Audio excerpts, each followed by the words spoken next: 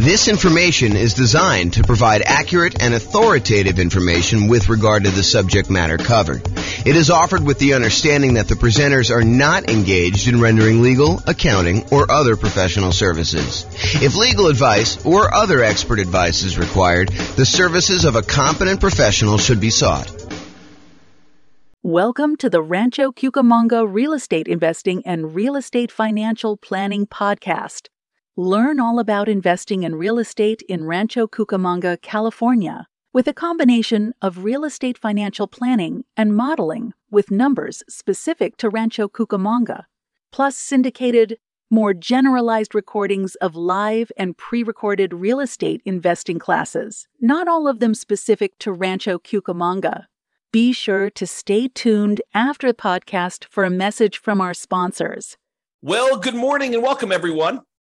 I am your host, James Orr, and today we're continuing with the series we have on improving cash flow. We find ourselves in a market where prices have gone up very rapidly over the last few years, maybe not so much in the last year or so since interest rates have gone on a tear, but interest rates are up a lot and rents are up, but they're lagging a little bit behind what the increase in price and the increase in interest rates have done to cash flow, such that cash flow is not as great as it was if you were acquiring the same property a year ago as it is today. And so cash flow has become more important than ever, and yet harder to attain than ever. And we need some additional strategies to improve on that cash flow. And so this is the series we've been doing on how to improve that cash flow. And we've covered so far a bunch of the different stages of acquiring a rental property or owning a rental property. And I've broken out how to improve cash flow into those various stages. So for example, we covered all the different strategies you can use to improve cash flow or cash now when you're searching for properties. We've already covered that in a previous class. We've covered all the strategies to improve cash flow when you're financing the property. We've covered the strategies when you change the strategy that you're using and when investing, going from short-term rentals to long-term buy and hold, or, renting out, house hacking or something like that. So we talked about all the different strategies you can change to improve cash flow. Talked about improving the property to do cash flow. We've talked about how to improve cash flow during the stage when you're marketing the property for rent. And we've talked about all the ways to improve cash flow when you own the property. Now we're going to talk about the last section, which is all the different ways to improve cash flow when you are renting the property. So this is all the stuff related to when you're renting the property. So let's jump right into it. I've broken down this stage into 5 different subgroups. So for example, I have a subgroup for when you add different services, when you add additional services, or when you add done for you services. I have a subsection for charging appropriately, billing back tenants for the things that they really should be paying for, or tiering rent by credit score, or collecting pet rent, things where you are not necessarily charging your tenant appropriately for doing that. I've got a whole section on convenience billing, changing the frequency of when you bill, getting them on or off auto pay, giving them a discount for on-time payment versus charging a late fee, and changing the term of when you do bill as another example of convenience billing. Then we've got a whole section on timing, giving them notice starting early to test high rents and renewing during peak season. And then finally, there's a miscellaneous section for making sure that your tenants have renter's insurance. And so let's jump right into those because I want to make sure we get them all covered, and I have a few things to say about each one. All right, so let's talk about the group of adding services. And I think these two are related. There's the additional services that you can add to offer to your existing tenants where you can increase your rent. So as a really simple example, can I add a high-speed internet and charge extra for offering that as an additional service to my existing tenants? As just one example. Or the second one here is done for you services. Can I offer them a done for them service where they wouldn't have to do stuff anymore? For example, let's say they live in a single family home And normally they would be responsible for lawn care as part of renting that particular property. But we could add a optional or maybe mandatory service for them to have the lawn service taken care of for them for an extra fee. And the extra fee can be more than what the person we are outsourcing it to would charge. There's a little bit of overhead and oversight that you need to do, and a little bit of risk, honestly, that they won't pay, or there'll be vacancy or whatever it is. So you should charge a small premium for offering additional services, additional done-for-you services. But you could do stuff like lawn care or snow removal or house cleaning or whatever other services that they might find valuable based on your knowledge of them as your tenants and what they might want. Okay, so either offer them additional things like high-speed internet or whatever you're doing there, or done-for-you services. The next group is charging appropriately. I don't know how many times I brought clients out to look at a property where the current landlord is not billing back for utilities. They're renting their properties and they're saying, water is included in rent, or electricity is included in rent, when you could measure the utilities and bill the tenants back separately for these extra utilities. So if the clients of mine that are looking at these properties, they see that as a way to immediately get higher rents and increase the profitability of their properties. And so if you are one of those people that are not currently billing back for a utility that is being provided to your tenants, and you're sort of just lumping it in with rent, you may want to break that out separately and charge that back to them, bill back for the services. And these can be things like things that are already included in an HOA fee. So, for example, there are some neighborhoods around here where the homeowners association includes garbage pickup as part of the HOA fee. But garbage service is something that typically tenants would pay for. And so I think you could, and definitely check with your attorney on these things, don't believe me, but I think you can and should break out the cost of what it would cost them to have the garbage and charge that back to offset some of the expense you have as part of the HOA fee that you're already paying to get the tenant to pay for their own garbage service. Or things like in our area, we have a thing called non-potable water, where we can use that water in order to water the lawn. However, it's not drinkable water. It's only used for watering the grass and sprinkler systems and stuff like that. And so sometimes there's an extra fee for use of that water. It's usually cheaper water than getting it from the city that is drinkable water. But your tenant is responsible for watering the lawn, and they should be paying for that service. So you should bill it back. Another example is electricity. Or if you're already grouping water in, if you only have one water tap coming in, you've got a 12-plex. I know a lot of times landlords are saying, hey, look, the water is not metered individually, so I can't go and charge that. No, I think you can actually prorate it. You can make it so that it's divisible by the number of units or by the number of people that live in the unit. Talk to your property manager or your attorney to make sure that that's legal in your particular area, that it's justifiable that you can do that. But I think that's completely valid. What about tiering rent by credit score? It's a controversial one in some ways, right? But if someone has a really, really good credit score, might you give them a discount because they are more likely to pay on time, less likely to have problems with them staying in the property? Or could you say to somebody who applies and you say, look, or normally our credit score cutoff is 650. If you have less than a 650 credit score, we don't usually rent to you.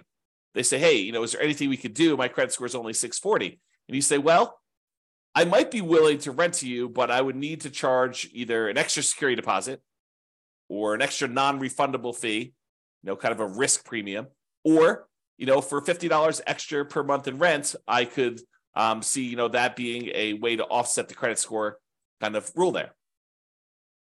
So you can go ahead and advertise the higher rent for someone who has great credit, and you could tier rent by different credit scores. Now, again, I would check with your attorney. This one seems a little controversial. It's not what I've done. This one could be controversial, though, as far as tiering rent by credit score. What about pet rent? If you allow pets, first of all, I should say this. I don't believe we as landlords can charge a fee large enough to cover the extra costs, the extra damage that we might see from a pet. I think the extra, whatever it is, $15, $25, $35, $50 a month that you might get for charging extra pet rent for a poorly behaved pet would nowhere near make up for the damage we would have if their pet does damage to the property. In fact, it may not even be covered by their full security deposit. So some people will charge pet rent or a non-refundable pet fee in exchange for them having pet, or both, in some cases. Okay, so can you charge pet rent if someone has pets? Is another way to increase rent on a property. Let's talk about some convenience billing options. For example, some tenants get paid weekly or biweekly or monthly. And most landlords offer billing on a monthly basis. However, some tenants would prefer to be charged weekly for their rent. They'd prefer not to have, a really big amount coming out in the first of the month. They'd prefer to have, a certain amount coming out every Monday. And if you just think about it this way, let's say rent is $2,000 a month.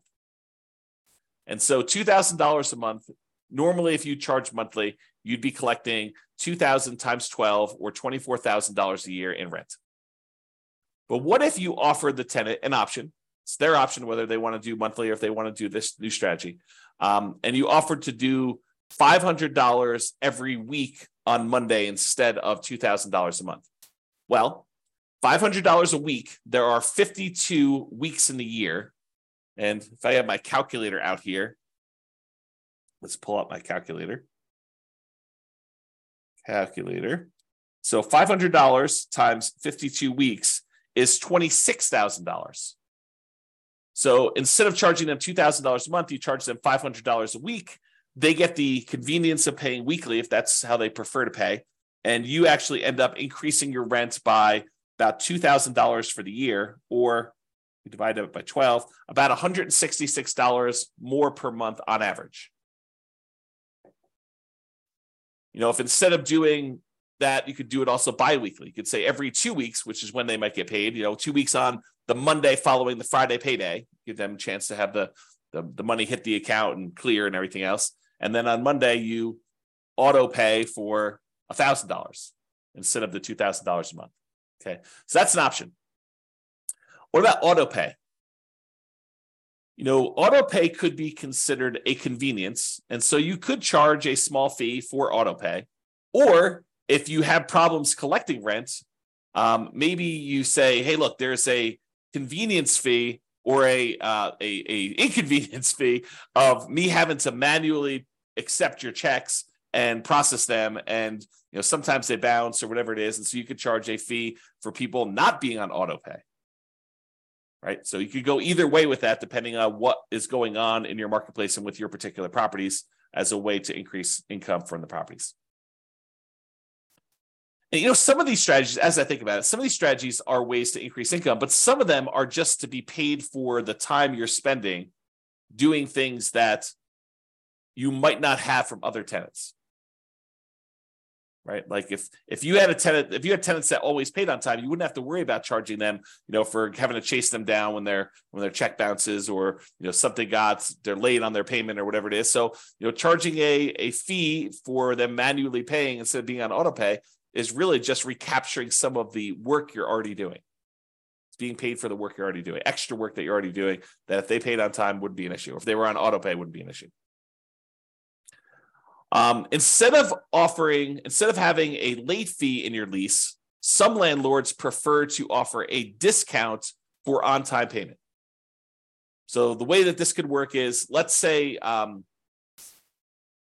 rent, if you pay on time, is $2,000 a month. However, if you don't pay on time, it's a $50 or $100 late fee.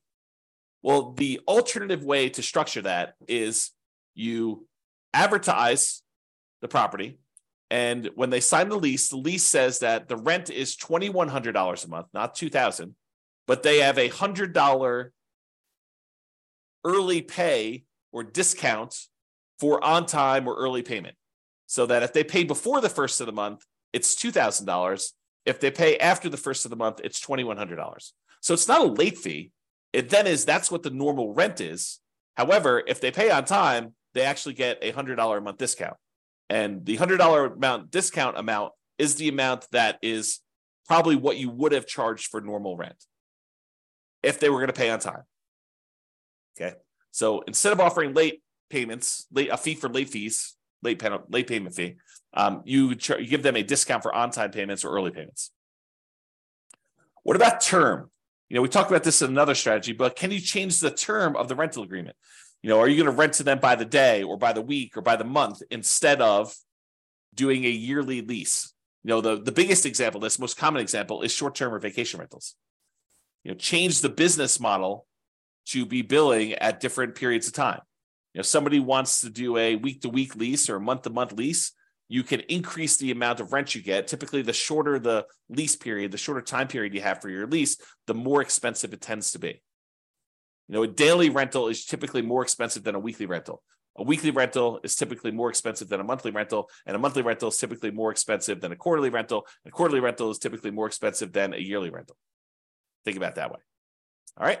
So those are the different convenience billing options. What about timing? Using timing in order to improve the rent you're getting on property.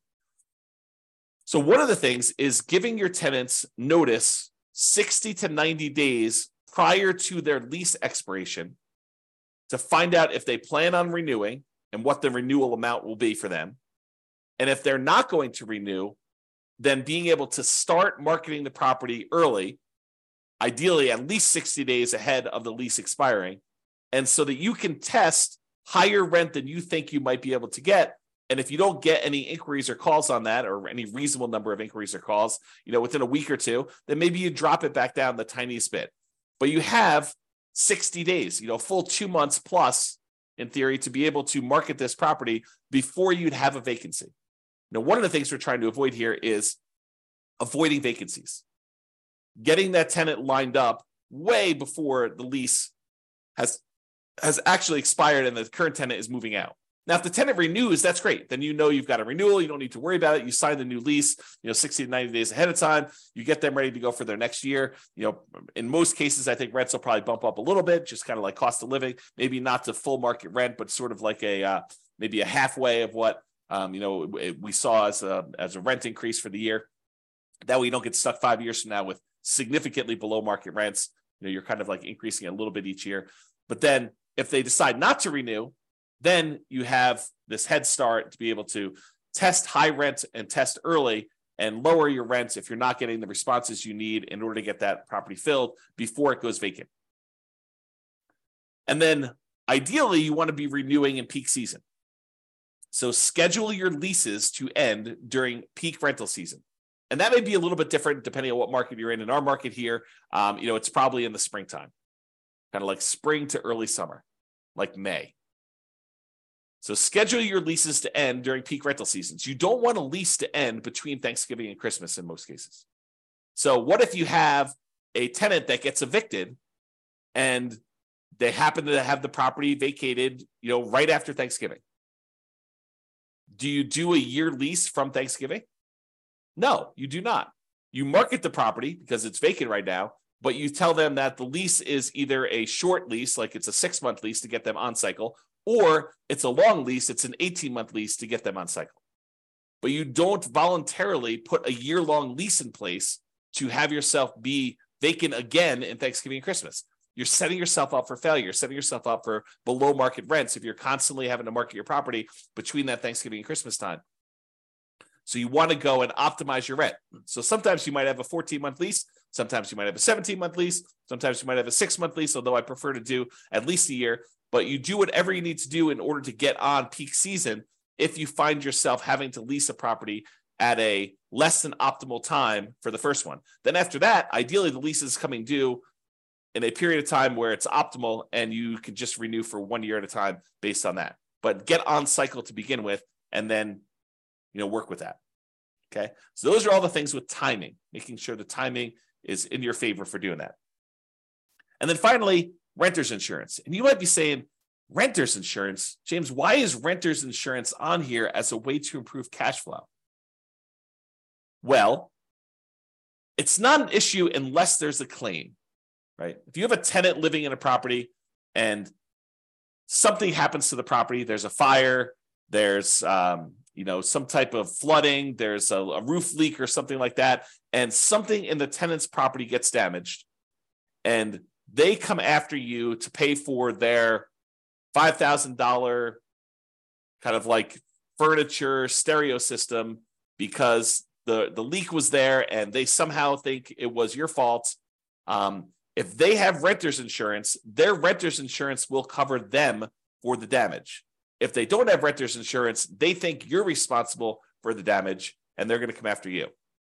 So by having renter's insurance and insisting that your tenants have renter's insurance and verifying that your tenants have renter's insurance, you are less likely to have, even if it's a false claim, right? But you're less likely to have a claim against you to cover damages should something unexpected happen to your property and your tenant now thinks that it's your fault and that you should pay to replace all their clothes or their furniture or their television or whatever it is that they've got there. Or maybe the carport falls in because, it's gotten old and they have their car parked under there and it snowed or whatever, or there's a hurricane.